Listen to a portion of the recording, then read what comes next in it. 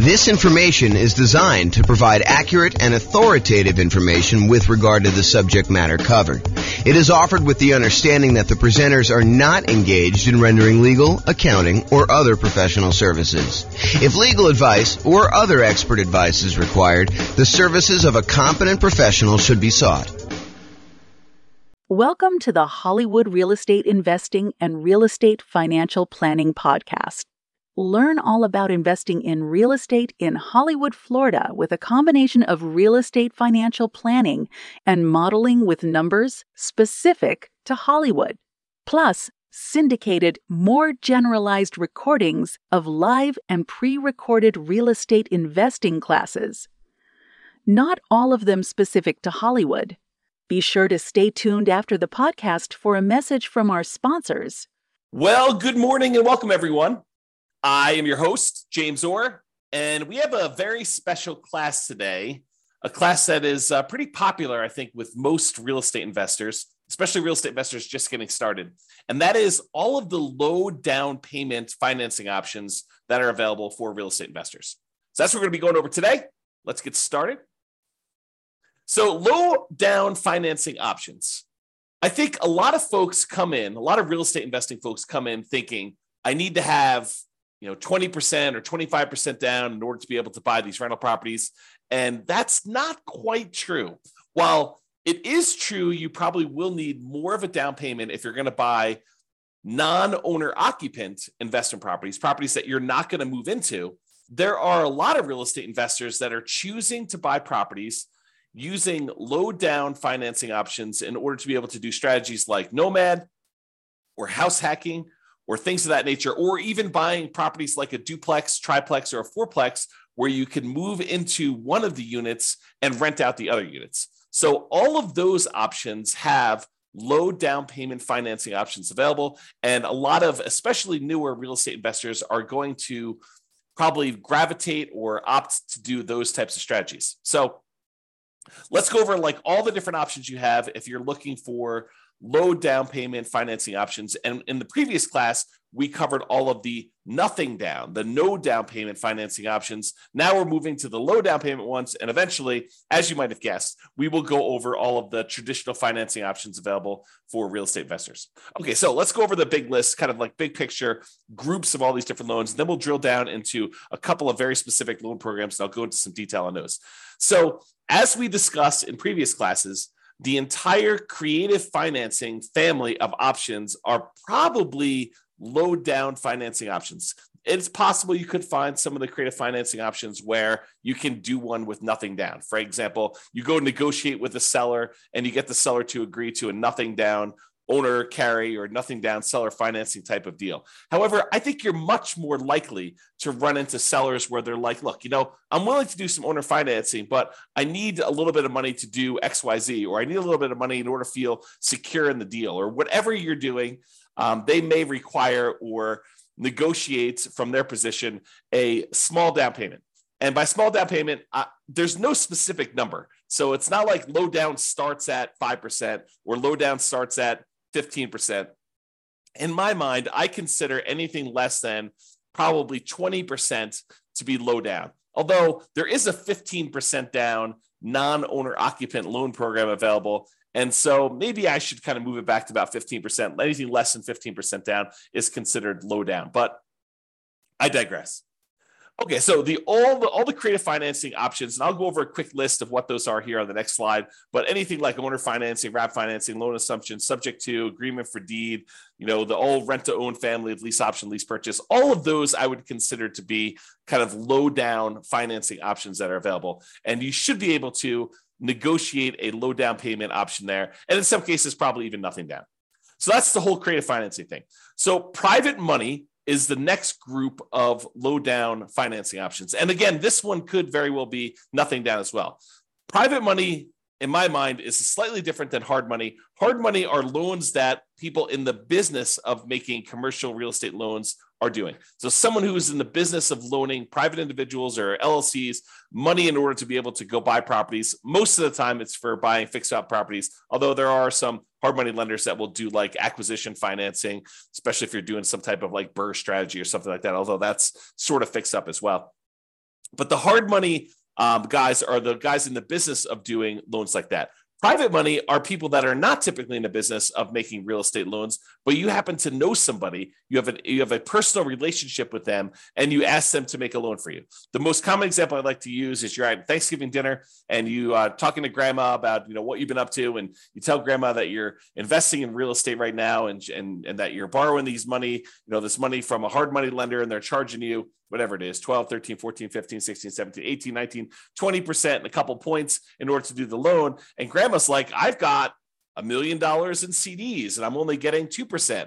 Why don't I loan you the money to do your real estate deals? And you could pay me, 3, 4, 5, 6, 7%, whatever it is that you negotiate with grandma. And grandma wins because she's getting a higher interest rate than she's getting on her CDs. You win because you're no longer paying hard money loans and you're also helping to support grandma. So the thought is you go to a private individual, someone that you have a relationship with, and you ask them if they're interested in making usually secured loans on real estate. It doesn't have to be secured. You can do whatever you want. You can structure this in a number of different ways, but that's typically how private money works.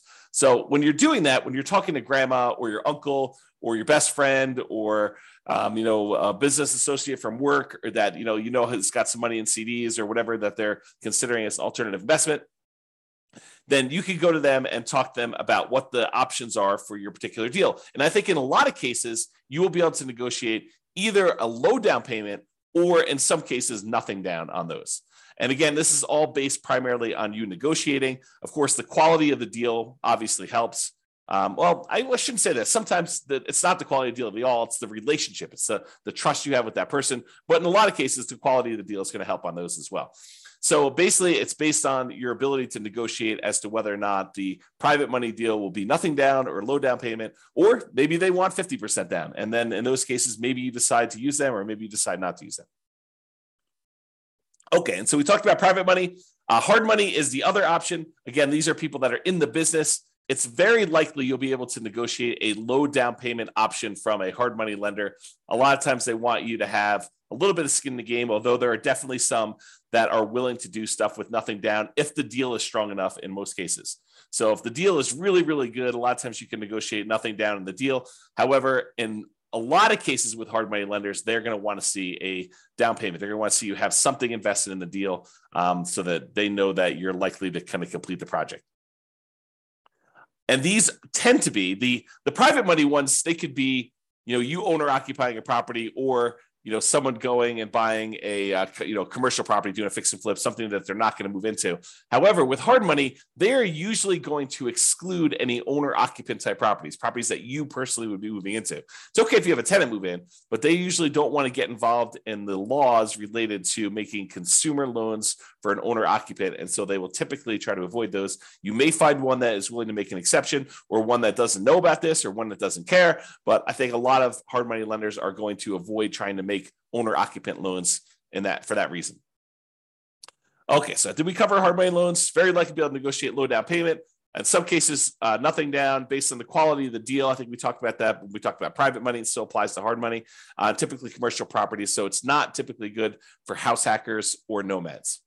And for those that don't know, some people just kind of jump in the middle, and this may be the first class they're listening to. House hackers are people that are buying properties where they are renting out part of the property that they're living in. The most common example is someone buys a duplex, they live in one of the units, and they rent out the other unit. But it could be you buy a single family home and you rent out different bedrooms as another example of house hacking. Nomading is different. Nomading is when you buy a property as an owner occupant. You get owner occupant financing, usually with nothing down, 3.5% down, 5% down, 3% down, something like that, where you move into the property. It is a requirement of the lender that you move into the property. If you don't move into the property, it's considered loan fraud, and it's a big deal. Don't do loan fraud. So you put 5% down as an example. You move into the property. You live there for a year. The year is a requirement of the lender. When you go and get the loan, they're going to have you sign a piece of paper that says you're agreeing to occupy the property for at least a year. So by signing that document, if you don't stay there a year, that's loan fraud.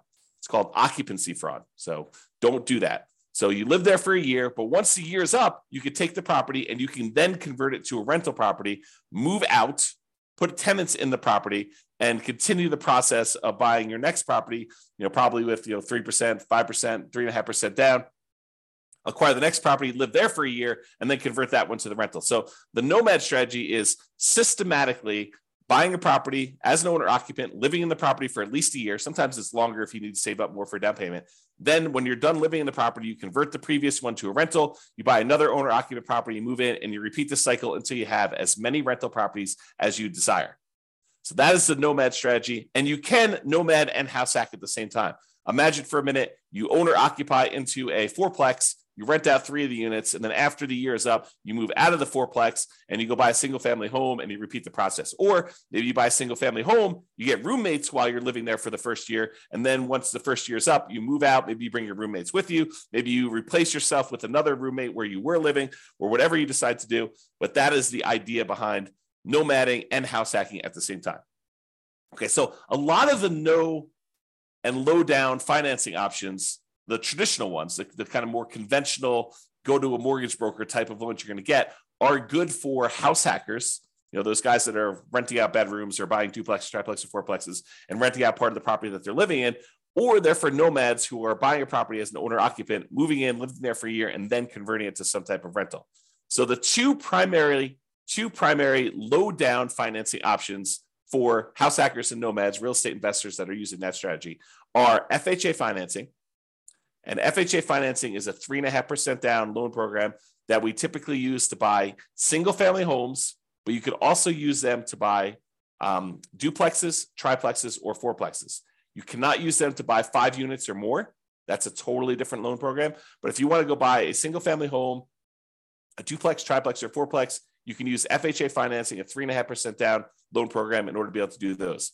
The other typical low down financing option for house hackers and nomads is the conventional loan, and that's a single family home only product for the low down payment options. You could do, conventional loans for these higher with higher down payments for multifamilies, but typically if you're doing the low down option, it's going to be for single family home only.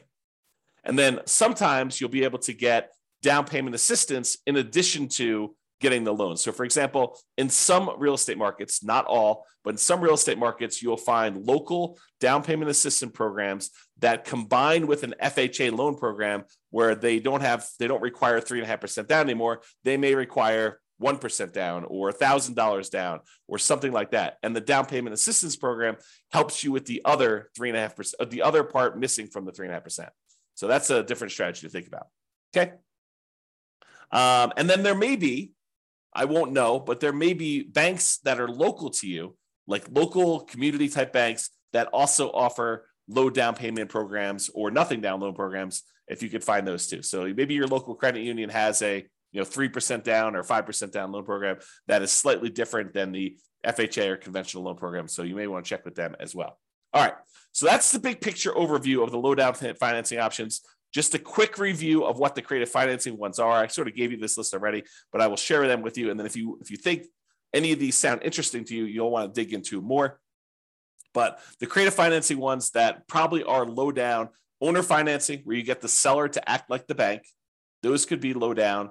Wrap financing, where the seller has an existing loan on the property and they decide to keep the loan in place, but act like they're financing the whole thing. You send a payment to them. Part of that payment goes to pay their underlying loan that still remains on the property. So that's wrap financing. That could be low down, sometimes nothing down.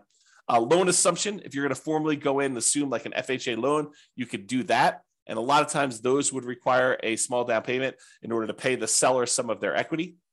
The whole rent to own, lease option, lease purchase family, where you're leasing the property and you either have an option to buy the property at some point in the future, or you have a lease on the property and you have a purchase contract to purchase the property at some point in the future. A lot of times those will require that you have some type of upfront money.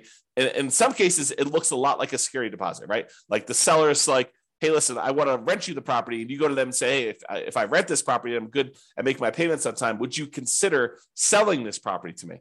And they're like, sure, yeah, I'll give you an option to buy the property, for the next 2 years at this price. And, you guys come to an agreement on that, but they may still expect you to have a security deposit, which looks a lot like a down payment, which looks a lot like low down. Okay. So those are some options when you consider that. Then the whole agreement for deed, bond for deed, contract for deed, installment land contract, family of kind of creative financing options. And I think a lot of those sellers are going to want you to have a little bit of money in the deal as well. And then buying properties subject to the existing financing, where the seller deeds you the property, they leave their existing loan in place, or liens on the property for that matter, but they leave their existing loans in place on the property, and you buy the property with that loan still in place, subject to the existing financing that is on the property. And in those cases, I think some of the sellers are going to negotiate some type of low down payment on those as well. Okay, so that's sort of the creative financing family of options and how they kind of relate to being low down. All right, so let's talk about two different loan programs, the FHA loan program, which we'll talk about in detail here, and then the conventional loan program. So we'll go over just a little bit of detail about these. Of course, the place to actually get the information on this is to go talk to your lender.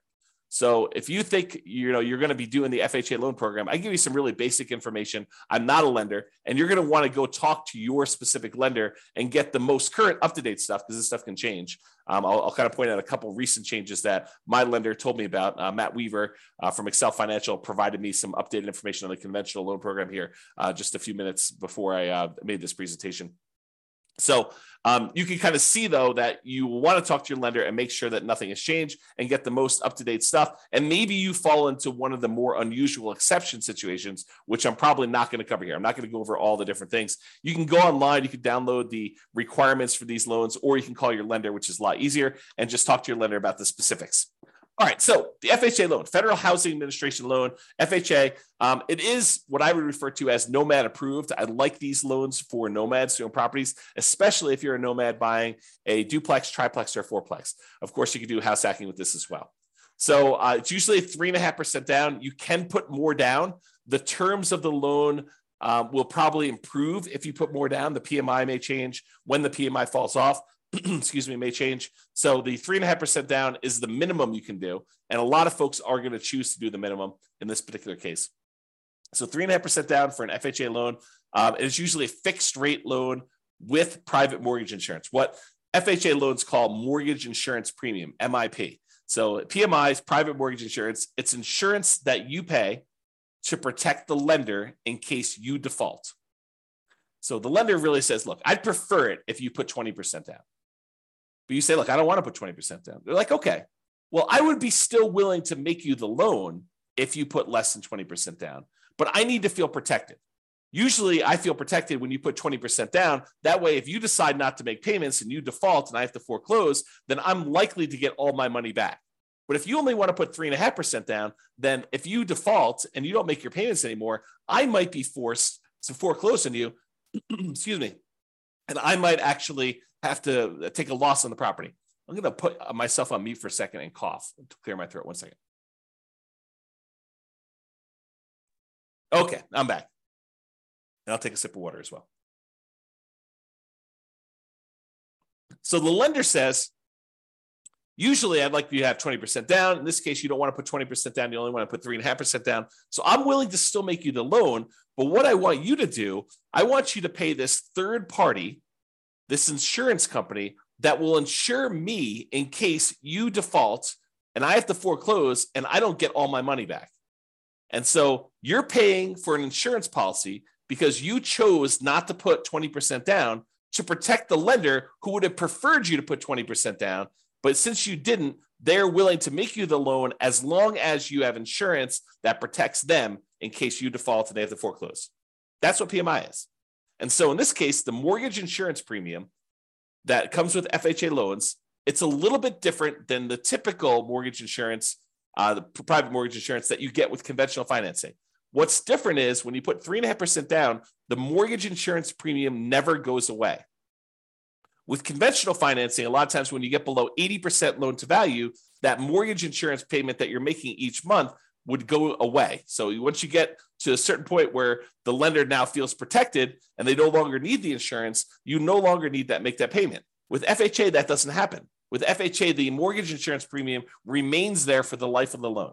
So in order to get rid of it, you'd either need to sell the property or change the financing you have on the property, either pay off the loan completely or refinance out into a different loan product completely. Okay.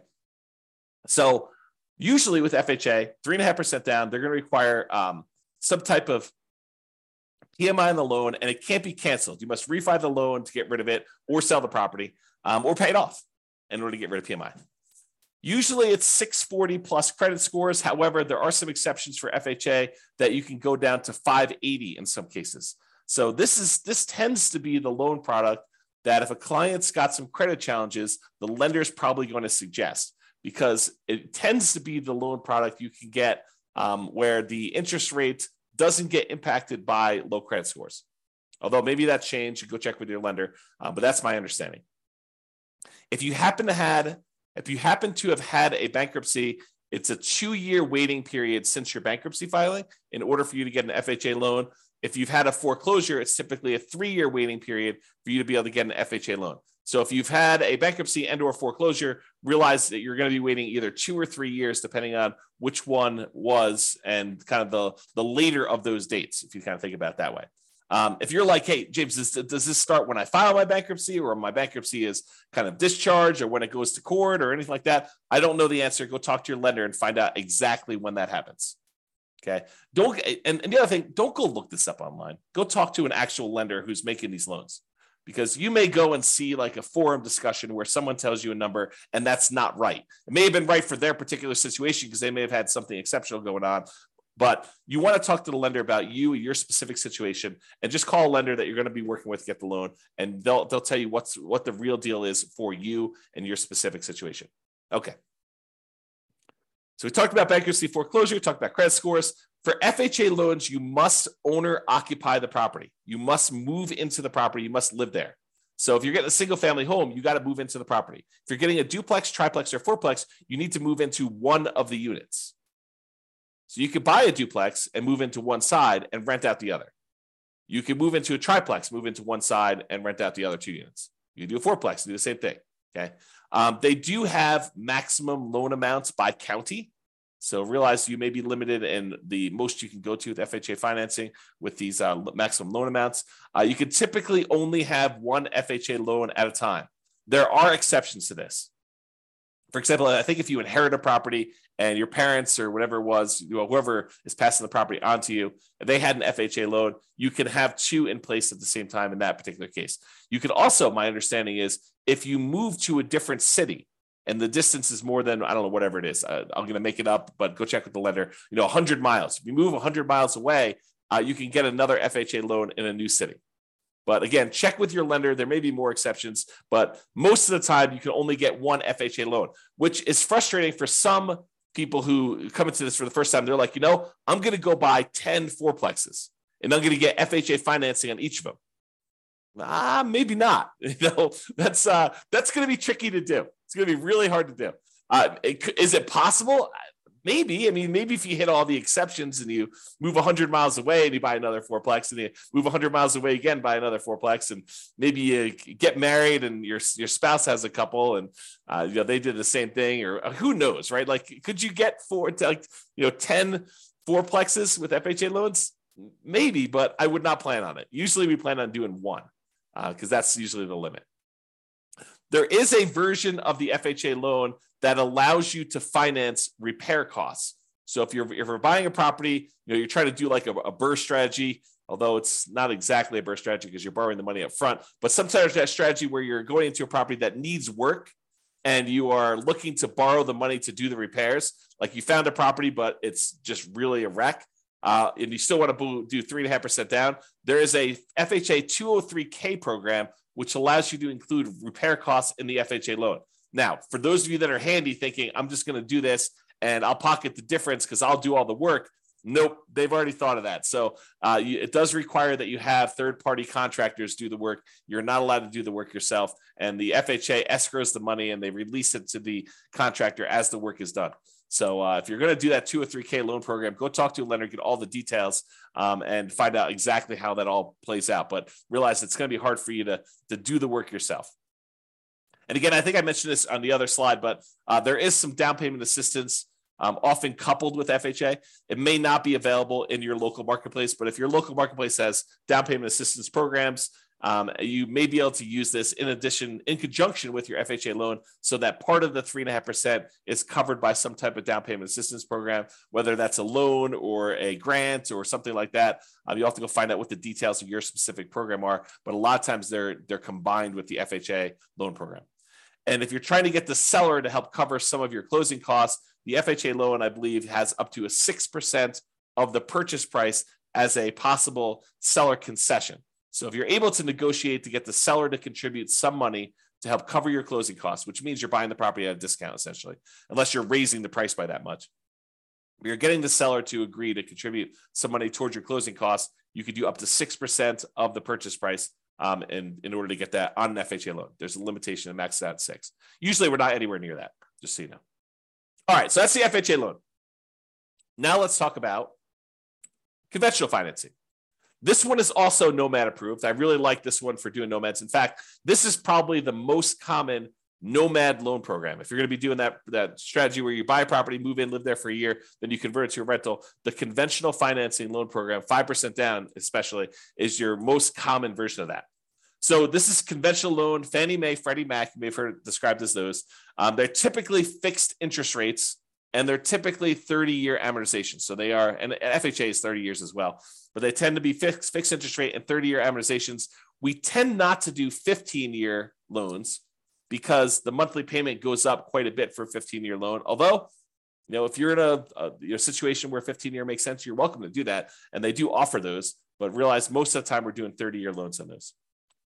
For conventional financing, typically it's 740 plus credit score for the best interest rates. You may be able to do some lower. There's probably some mitigating factors, and they may do hit on some other things based on that. But usually 740 credit scores get you the best interest rates.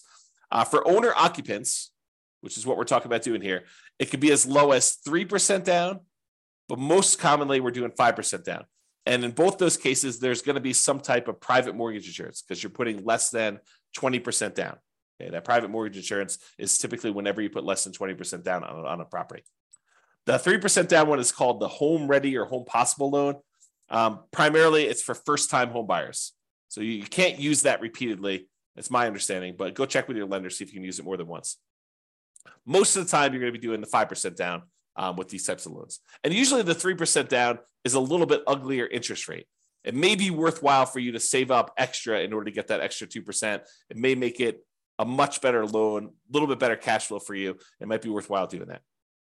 Typically, you can get 10 non-owner occupant conventional loans per Social Security number. However, when you're doing owner occupant loans, there is no limit. You have to qualify, but there's no numbered limit on that. So if you're going to try to go buy, 20% down investment properties, you will be cut off from getting conventional loans after 10. Now, in some cases, you can split the loans between you and your spouse. And this would probably require you to do separate tax returns and for you to not have both of you guys on each of the properties. But imagine for a minute you were really committed to doing 20 properties or 15 properties, something over 10. And you're like, okay, look, this is what we're going to do. We're going to start filing separate tax returns, even though we're married. And we're going to buy the properties. You're going to buy the first one in your name with a loan that is only in your name and your Social Security number. And then I'm going to buy the next one in my name with my Social Security number. And we're going to kind of alternate back and forth until we get to 20.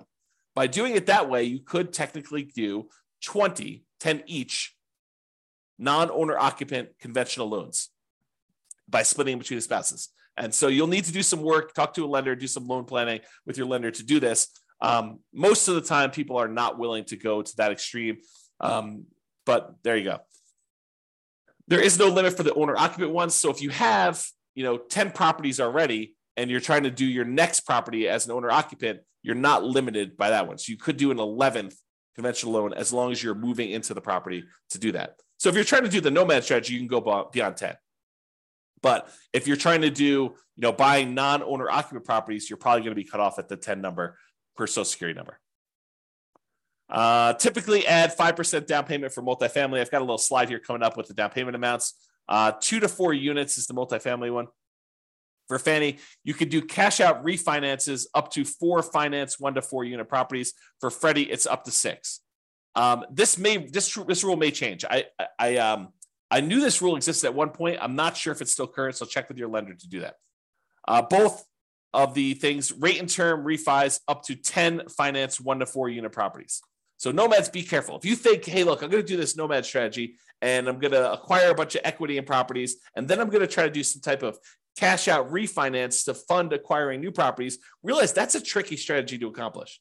Because when you're doing these nomad strategies, you're putting usually 3% or more commonly 5% down. It takes a while for you to get to the point where you get at least 20% of equity so that you could do the refi, and then enough equity where it's worth doing that refi, because now you're going to go and try to do a refinance, take the loan that you have that was an owner-occupant loan, presumably at a better interest rate because it was owner-occupant, and now you're going to try to do a cash-out refinance, take the hit on the interest rate, and you're only going to get a certain amount of money out there. I don't know. That seems like an expensive way to access that equity, in my opinion. So be super careful about this. Really think through that strategy if that's a strategy you are going to do. It's not like an automatic no. It's just much trickier than I think folks realize. You may want to discuss or consider minimizing your interest rates as you acquire while you can if you're going above refi thresholds and not able to do cash out refinance in the future. This is the case where it might be better for you to buy down your interest rate when you're doing a nomad strategy and you're already getting an owner-occupant, a little bit lower interest rate, and you're probably not going to be able to access that money with cash out refinances for a long time. So it might be better for you to actually buy down the rate and get a really good rate knowing that you're going to keep that loan for a very long time anyway. And I think Matt told me this. I think you could do a rate and term refinance immediately after closing. So if you're trying to do some type of buy a property and then do a refinance to get better rates and terms like right after closing, you can do that. Like if rates drop a lot from what you've locked, but there is a 12-month waiting period, which is up from 6 months before on doing any type of cash out. So this is going to really impact those that are trying to do the BRRRR strategy, where you're buying a property and then you're planning on doing some type of cash out refinance in order to pull some of your repair money or some of the money out when you bought the deal significantly below market. Now you've got to wait 12 months instead of waiting 6 months. So a little bit longer delay, slows you down a little bit, kind of makes it a little bit harder to BRRRR. Between conventional financing, there is a seller concession range, depending on how much you're putting down, between 2% and 9%. It's about 6% with 20% down owner occupant. It's 2% for non-owner occupant. So don't try to get a seller to contribute money towards your closing costs more than 2% before you, unless you know that you can actually use all that and that the lender is going to allow it. So check with your lender before you negotiate your seller concessions. That's another way of saying that. The most common conventional loan is 20% down, although we could do these 5% down for owner occupants. And there is a 15% down on up to 10 properties for doing that. So realize that you can do 15% down non-owner occupant loans for these. There is PMI on that one, and the interest rate is usually a little bit uglier than doing 20% down. All right, so let's go over this little table here to talk about the standard eligibility requirements. There's different versions of this, and if you go look up the Fannie Mae or Freddie Mac seller guidelines or selling guidelines, it'll kind of give you an idea of like what the loan to values are, and for manual underwriting, for desktop underwriting, and or go talk to a lender is probably a better thing. But there is a chart, like a PDF with a chart. This is from that PDF, and so this is the standard eligibility requirements for desktop underwriting version 11.0. I got this morning, so this is as up to date as I could find, and this shows you an idea of like what the maximum loan to value is on different property situations. And so I'm not going to cover second homes or investment properties, except to say with investment properties for the purchase for one unit, the maximum loan to value is at 85%, which is that 15% down loan program. If you're going to buy a duplex, triplex, or fourplex, the minimum you can do down is 25%. The maximum loan to value is 75% loan to value. Okay. And so you can go look at those here. If you want to look at the limited cash out or the cash out refinance options, you can look at those as well on the screen. However, for the principal residence, for those that are like doing nomad or house hacking or something like that, if you're going to go buy a property with one unit, you can do as much as 3% down. That's that 97% one. For adjustable rate mortgages, you have to have 5% down. But for fixed rate mortgages, you could do 3% down on those. If you're doing a duplex, you could do 15% down if you're going to move into the property. If you're going to do 3 or 4 units, a triplex or a fourplex, you have to put 25% down in order to own or occupy the property there. Okay, so that just gives you an idea of what the loan to values are, the maximum ones are for those, and you can go look at them. All right. So in conclusion, there are a number of low down payment options from the creative financing family to private loans, to hard money loans. And there are other options, more traditional, conventional options for owner-occupant financing as well, okay? If you're doing non-owner occupant financing, if you're not planning on moving into the property, really your options are going to be limited to some of the creative financing options, private financing, and the hard money loans, okay, for doing low down. For all but the hard money loans, there are probably also good options for house hackers and nomads.